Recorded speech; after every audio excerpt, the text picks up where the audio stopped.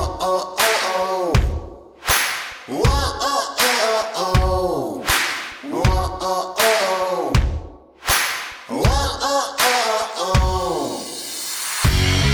like to say, let's just get going to the Protectors Podcast. Excellent guest today, and an even excellenter co-host. I like to throw out words that just aren't even words. But hey, we have Eli Cranor today and Eric Bishop co-hosting. Eli, did I pronounce your name right?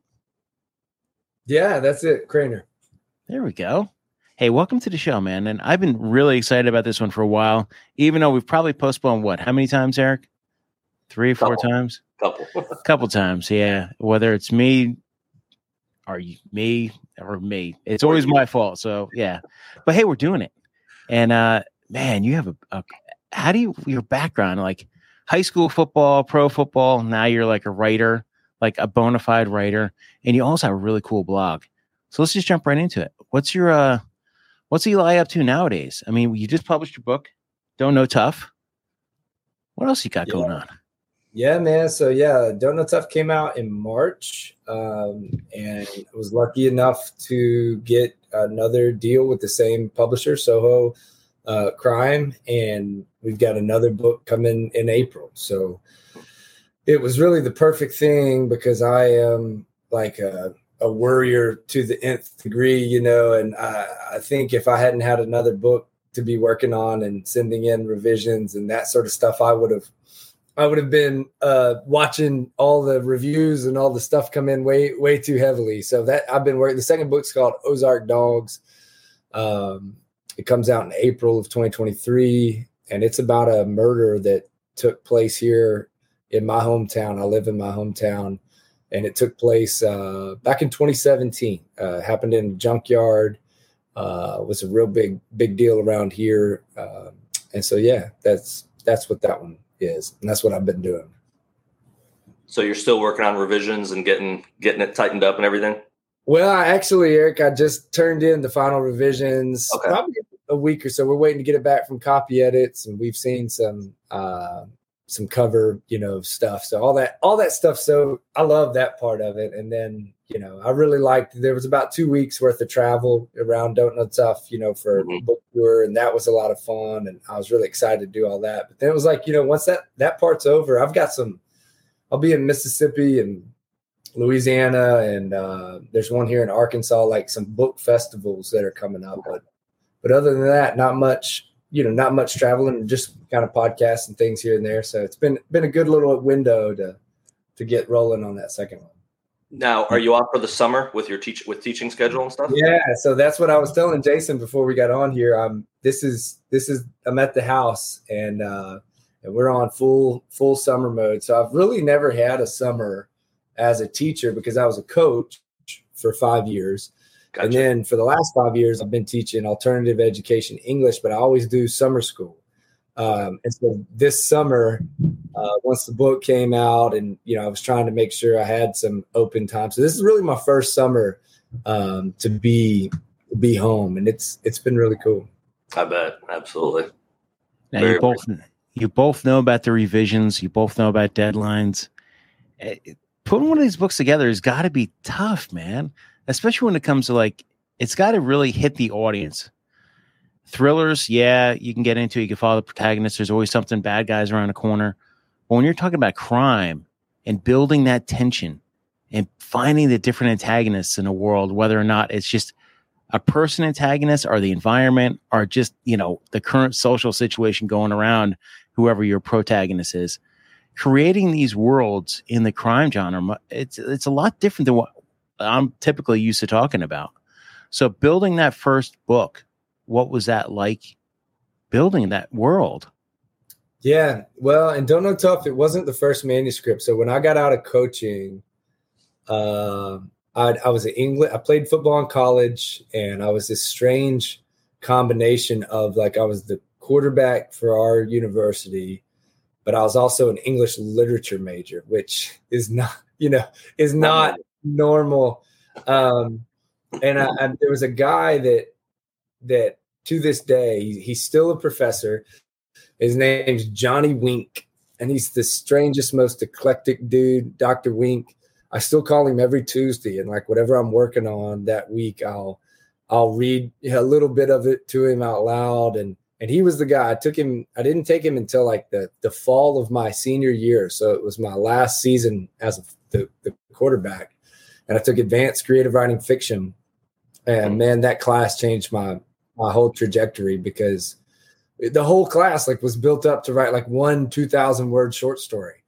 And I was in the middle of, my senior football season, but I was writing, a 2,000 word story a week. And like on Friday, the games are on Saturday. So I would slide these stories under his office door, go play, the games on the weekend. And then Monday morning, when we get back to class, he'd have, the stories all marked up for me. And that was enough to really just set the fire for me as a writer, because what else could you want? You had a guy who was extremely well read, a guy who knew, a lot about it, and was just such a good teacher. He was a cheerleader when I needed it most, even from the beginning when all of my stuff was just shit, he would still underline the really good, the one line out of those 2,000 words that he thought was good. Mm-hmm. And that meant the world. So that's where it started. But I kind of tabled it while I played for a season overseas in Sweden, and then coached high school ball for 5 years. And there just wasn't time. But when I got out of coaching, I had all, coaching for high school football, especially in the South. I mean, the work weeks in the fall and even in the summer or off seasons, I was coaching baseball and other things too. There just wasn't time. And so when I got out, I had this void, and I went back to trying to do what I'd done with Johnny that fall semester. I had a Bradbury quote, and I've said this before, but I really think it's worth repeating. Ray Bradbury said somewhere that you're not a real writer until you've written 1 million words. And so like the old coach in me just started keeping tally, until I got to 1 million words. And so I'd written 3 manuscripts before I wrote Don't Know Tough. And I wrote the first chapter. I was in my teaching job. I had a lunch break that tied into like a prep period. And I wrote that whole first chapter, which was actually a short story to begin with. I wrote it during that like hour and a half. And it's one of those few things that like it has stood almost exactly as I wrote it in that hour and a half. Wow. It hasn't changed at all. It was like, I got to interview Sean Cosby, S.A. Cosby, a couple months back for Shop Talk. And he said, sometimes it's like you just put your hands up and your fingertips are hit by God, or something, by lightning bolts. And that was one of everything else I write, I got to revise 10 million times. But that first chapter of Billy's voice, it was just there. And I just wrote it.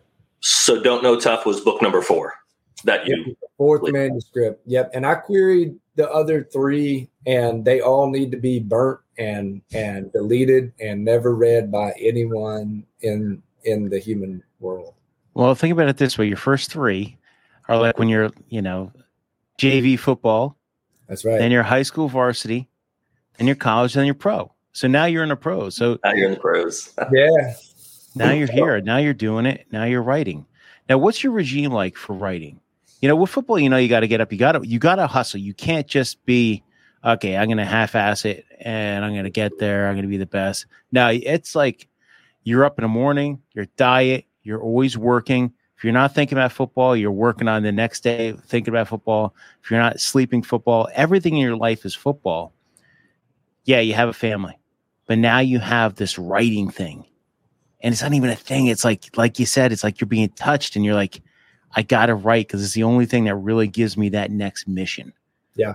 So now you're on that next mission and now your whole life is writing. So what's the kind of the parallels between that football life and now the writing life? Yeah, man. Well, you summed it up really well right there. I mean, you can ask my wife too, because she was right there at the beginning when I was writing these really strange I started with short stories. And I think that was a Bradbury thing. I'm a big fan of Ray Bradbury, and there was a Southern author by the name of Larry Brown that I was a big fan of too, that wrote a lot of short stories at the start. And so, yeah, my wife, like, she was a pole vaulter for the University of Arkansas. So she's also from an athletic background, and not literary at all, like not a literary sort of person. She is a reader of some degree, but, she couldn't understand, like, what the hell was Eli doing, locking himself in this room for all these hours and doing that stuff. But if I'm being completely honest, you said, like, the next mission, and that was really it. I mean, my whole life, I'd played football since I was in third grade.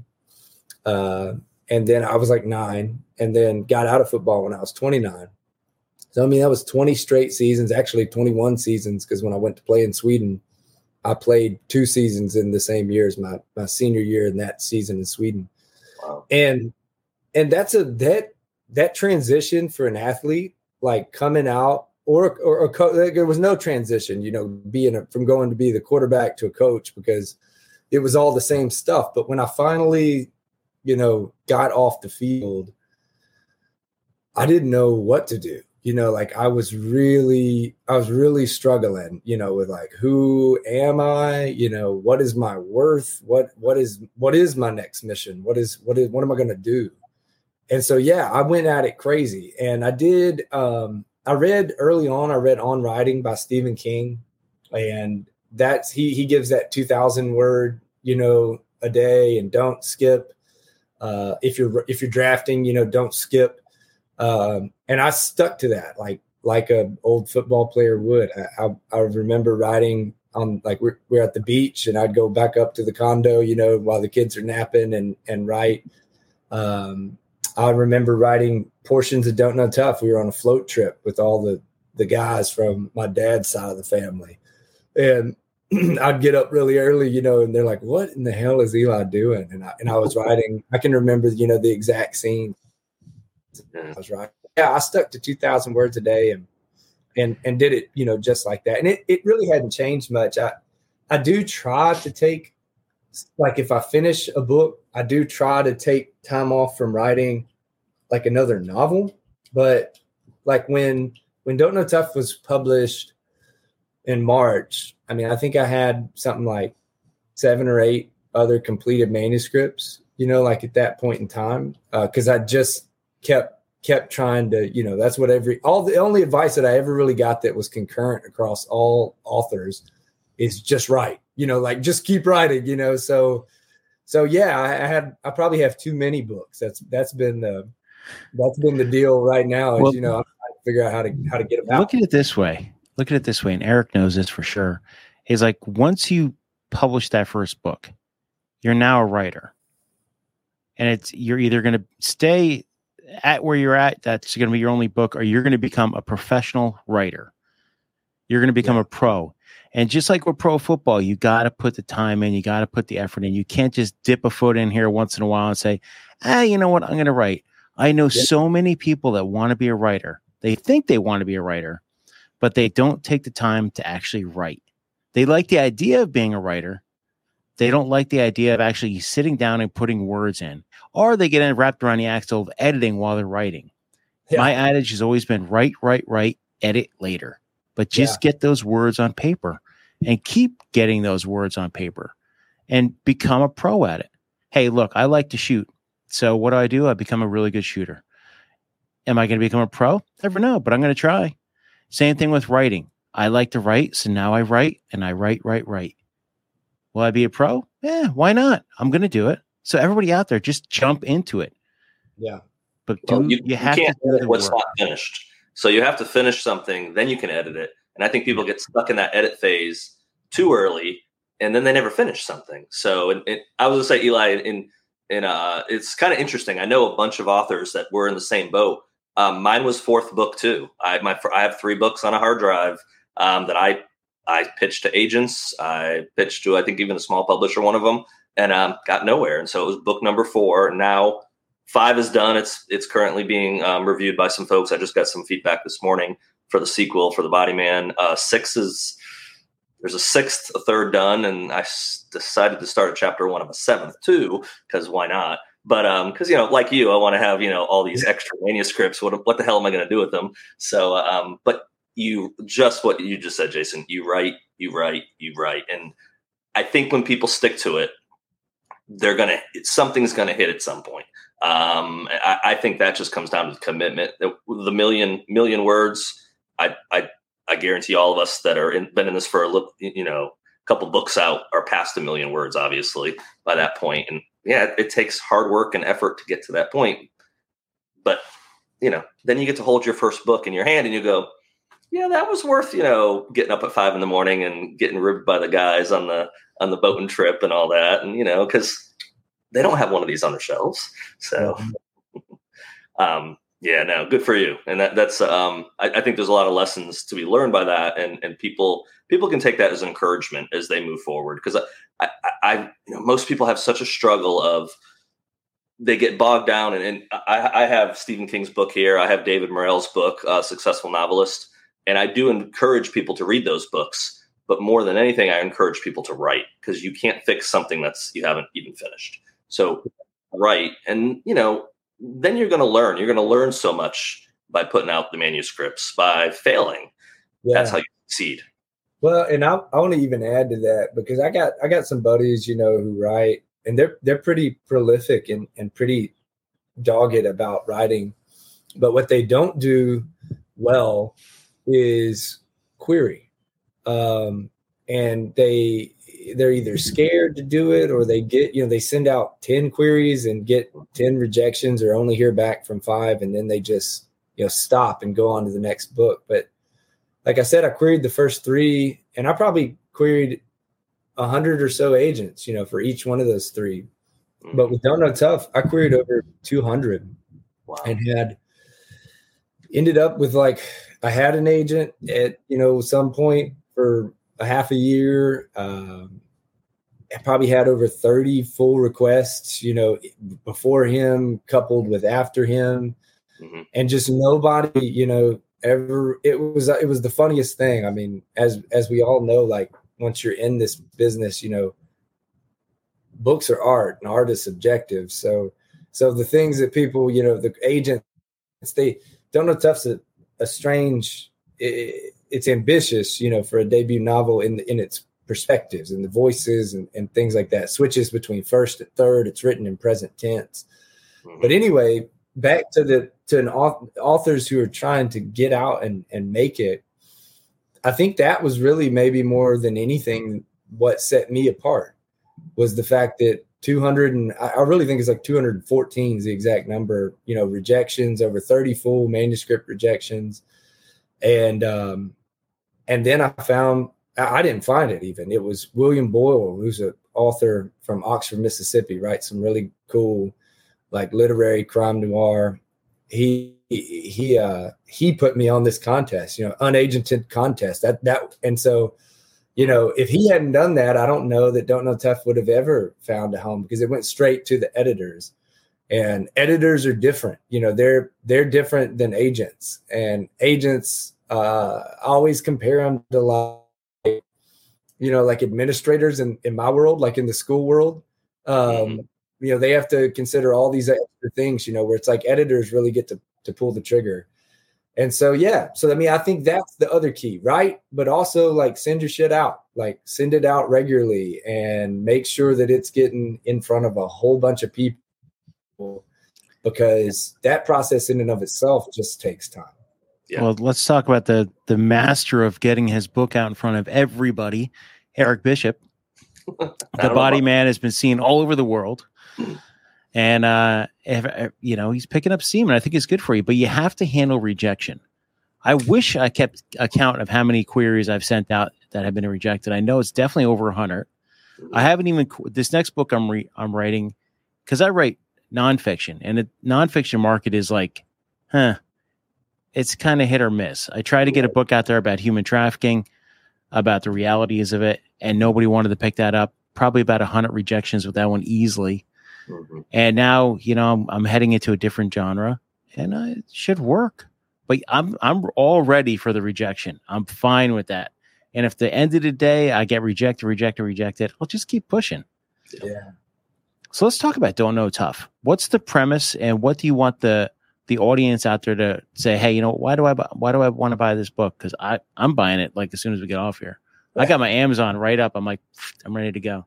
Thanks, man. Yeah, well, and I got word today. This is kind of good news. I think we're about out of them. I think Amazon. I think Barnes and Noble's got like 100 copies left, and then Amazon does have good, but a good amount left. But they're going into a second printing everything will be ready in August.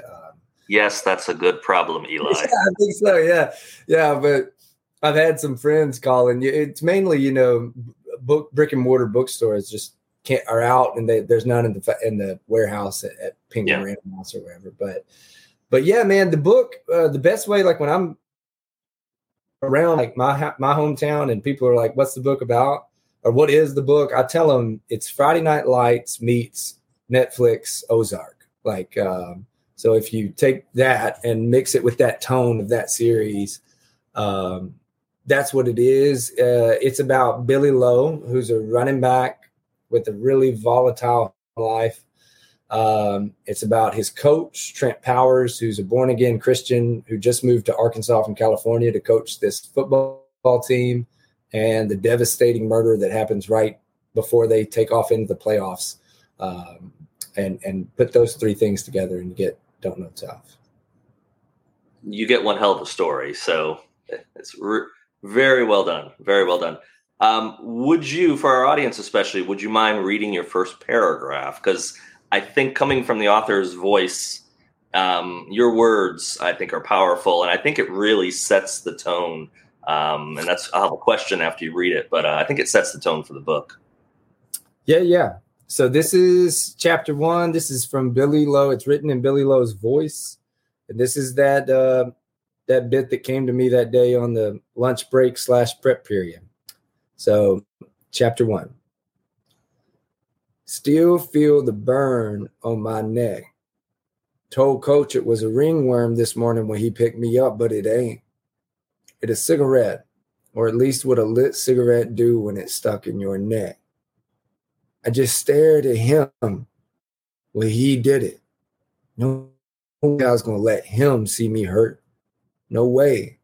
Bit a hole through the side of my cheek, swallowed blood, and just stared at him. Tasted blood all day. So talk about that cigarette burn, because I've seen a few interviews with you, and I've read some of the stuff you put out there. That's a real thing. So what was the thought process with starting the book like that, and how did that tie into the story? It was that line. It was that line, and it was in that voice. Still feel the burn on my neck. I'd had a player who the hell knows, who knows how he got the burn. He had a burn on his neck. I mean, they could have been at a bonfire after a game on Saturday, and somebody, could have. But I don't know. He was one of those boys who had the kind of a feral look in his eye, and he was a good player, and he was the start. And so much of the book, just like any book, is a conglomeration, of so many players that I had, and so many. As a coach, you take kids home, you buy them lunch or supper, and you get to really see. You get to see inside these trailers and behind closed doors. And it was just a world that, I've been playing with guys like Billy my whole life, but as a coach, I was now responsible for them. And I was I'm a head football coach of a fairly large high school here in Arkansas when I was 26. And so I was really, and I got the job because of my playing, because of my playing career. I'd been an assistant for 2 years, and we were really successful at an already successful program. But I took over the reins at this program that had won one game in the last 4 years. And, my young, dumb, cocky ass thought that I was going to walk in there, and we were going to turn it all around. And we didn't. I was only there 2 seasons, and we won one game in 2 years. We went 1-19.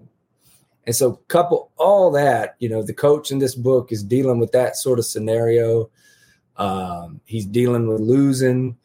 The kids that he's dealing with and coaching are from home lives like that, where a stepfather or a boyfriend might abuse or stick a cigarette in a kid's neck, and so that's where it all came from. Billy's voice in particular, though, was something that all the agents had problems with. So when I mentioned that earlier, like on the rejections, because Billy he's a white kid. I describe him as a sawed off white boy with no neck, a pit bull. I think is his exact description there. But he's very influenced by like hip hop culture, different things like that. And he's from a different region of the state. He's from the Delta area of Arkansas, which is right outside of Memphis. And that's where all my family's from. Okay. And so you get this dialect that I've never really seen, in entertainment or literature. This kind of mixed dialect between, the hills and the flat farmlands of the Delta, and throw a little hip hop culture in there, and it's a voice that I heard every day coaching. It's a voice that I hear every day in my classrooms still. And so really it was Billy's voice. It was like once I kind of locked into the meter and the rhythm of his voice, the plot didn't matter so much. I just wanted to hear him talk. Like I just wanted to see what he was going to say next. And so as I kept doing that and kept going into the story, it was so tough. It was so like raw. I didn't think that I could do a whole book that way, so that's where the alternating chapters come in, to where you it's almost like you get a reprieve, you get a little break from Billy being so rough and tough. Yeah. And that's kind of how the book came about. Yeah. I think that I can understand what you're saying, where you need that break, but I think it's that rawness and the way he talks that I would hope, at least for myself, drew myself in, because I'm not used to hearing people talk that way. But those first few pages, it took me some adjusting to say, okay, this isn't, and trust me, I don't speak proper English either, but it's not proper English from what I've known. I got over that hump though, and it's easy to, the way you describe it, the way you decide to describe the scenes, describe his, his attitude, his anger and everything. I think you get in his head very easily, and people can embrace that and understand. And then especially the scenes going back with Tina and Travis, and you can visualize your words and put yourself in the middle of that trailer, and you can smell it, you can see it. And I think that's a gift towards your skill with the written word. And yeah, kudos. I love the way you pulled that together. And I think that's I think it's appreciated by the readers, which is why you're selling out of books, and why you're, I look today, I want to say, okay, how's his Amazon reviews look? And, 3 months in, you're looking fabulous. So I think the readers have really connected with that. So. Yeah, I just went to buy it. Amazon. I'm over here playing around. I'm like, you know what? Eric's talking. I'm going to go buy the book. And there's hardly any books there. You can get the Kindle, all day long. But hardcover is there, a paperback, and you're going to be buying from another. You have to pre-order the paperback now. That's awesome, man. Yeah, that's very cool. The hardcover is, good luck trying to find a hardcover right now. I think there's like 15 left.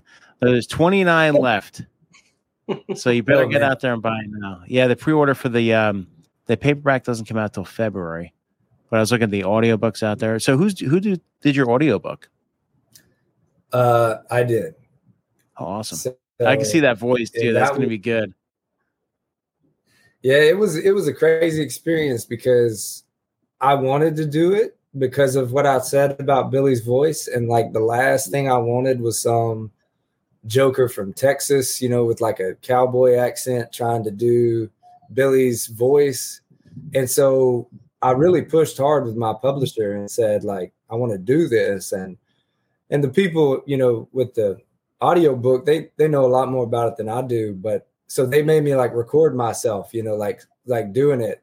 So I sent them just the Billy portion, like kind of like what I read to you guys. And I really think they thought like that was me, like that was like who, like that was my voice, and like that's who I was talking. So then I had to do the third person scenes, and it ended up it ended up, they finally let me do it. And it was a hell of an experience. I did it in Memphis, and it ended up taking us like 3 days, like something like 28 hours worth of studio time to do like 8.5 hours worth of recorded audiobook. But I've been really pleased with the response to that. And just, having done it, I don't know if I'll do it ever again. Like, I don't know if I'll go sit back in the studio, but it was cool to have said I did it. You did save money on paying a voice actor. That's true. There's that. So no, that's cool. I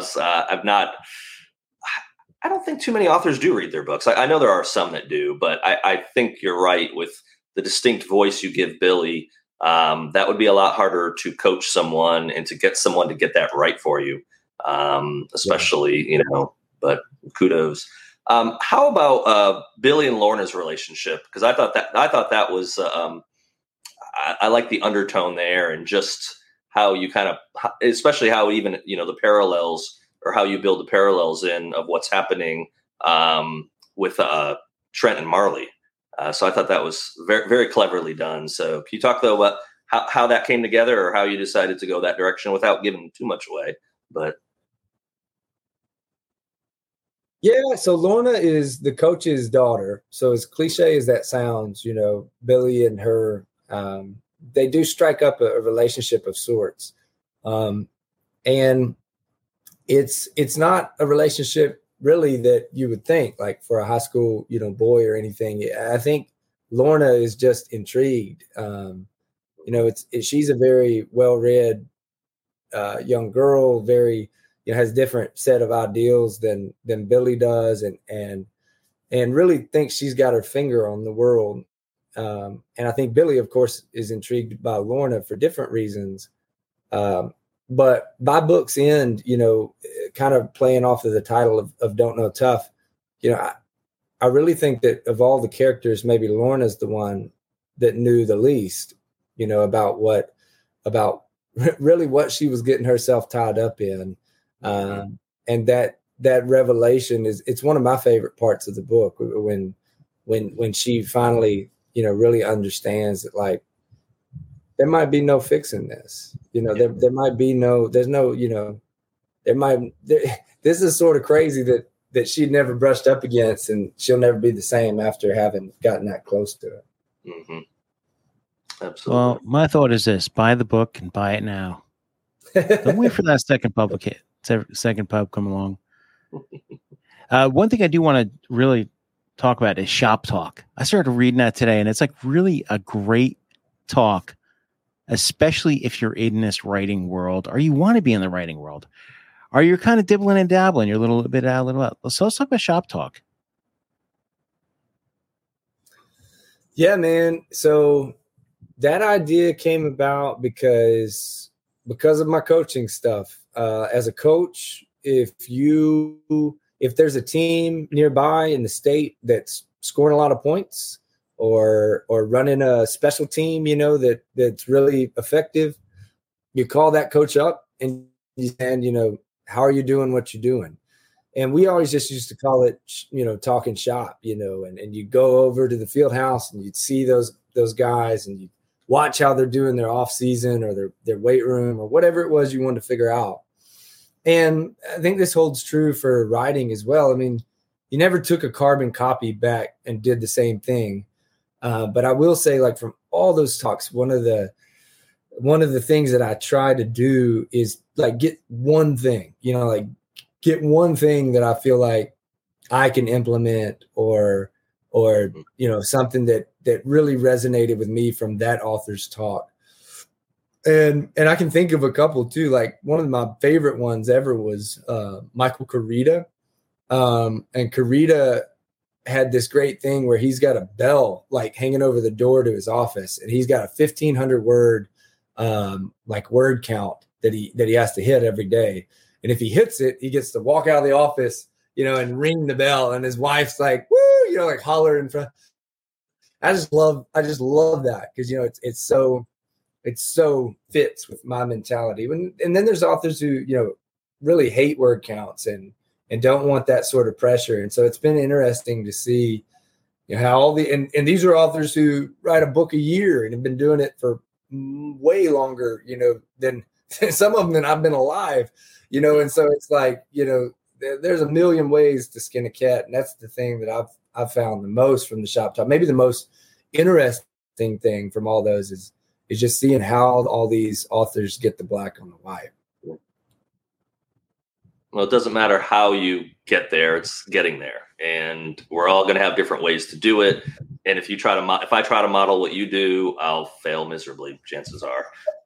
So yeah, finding and that's how you find your voice too. You take what you learn from other authors that have been there before, their writing style, and then you write and you come up with your own style and your own way to accomplish that. So I know a lot of writers that write early in the morning, and I'd be at like 500 words, not over 1 million if I wrote at 5 o'clock in the morning. So, but after 10 o'clock, I'll kick anyone's ass because I can go there from you go. 2, no problem. So nice. Well, Eli, I appreciate you coming on, man. It's great meeting you virtually. And Eric, it's great always having you as a co-host. Love coming on. Yeah, I'm looking forward to the next book. And I'm looking forward to this book. I'm actually going to have to get on here and find a copy. I'll get one. It's going to be good. So nice. April 2023, huh? Yeah, April 2023, Ozark Dogs.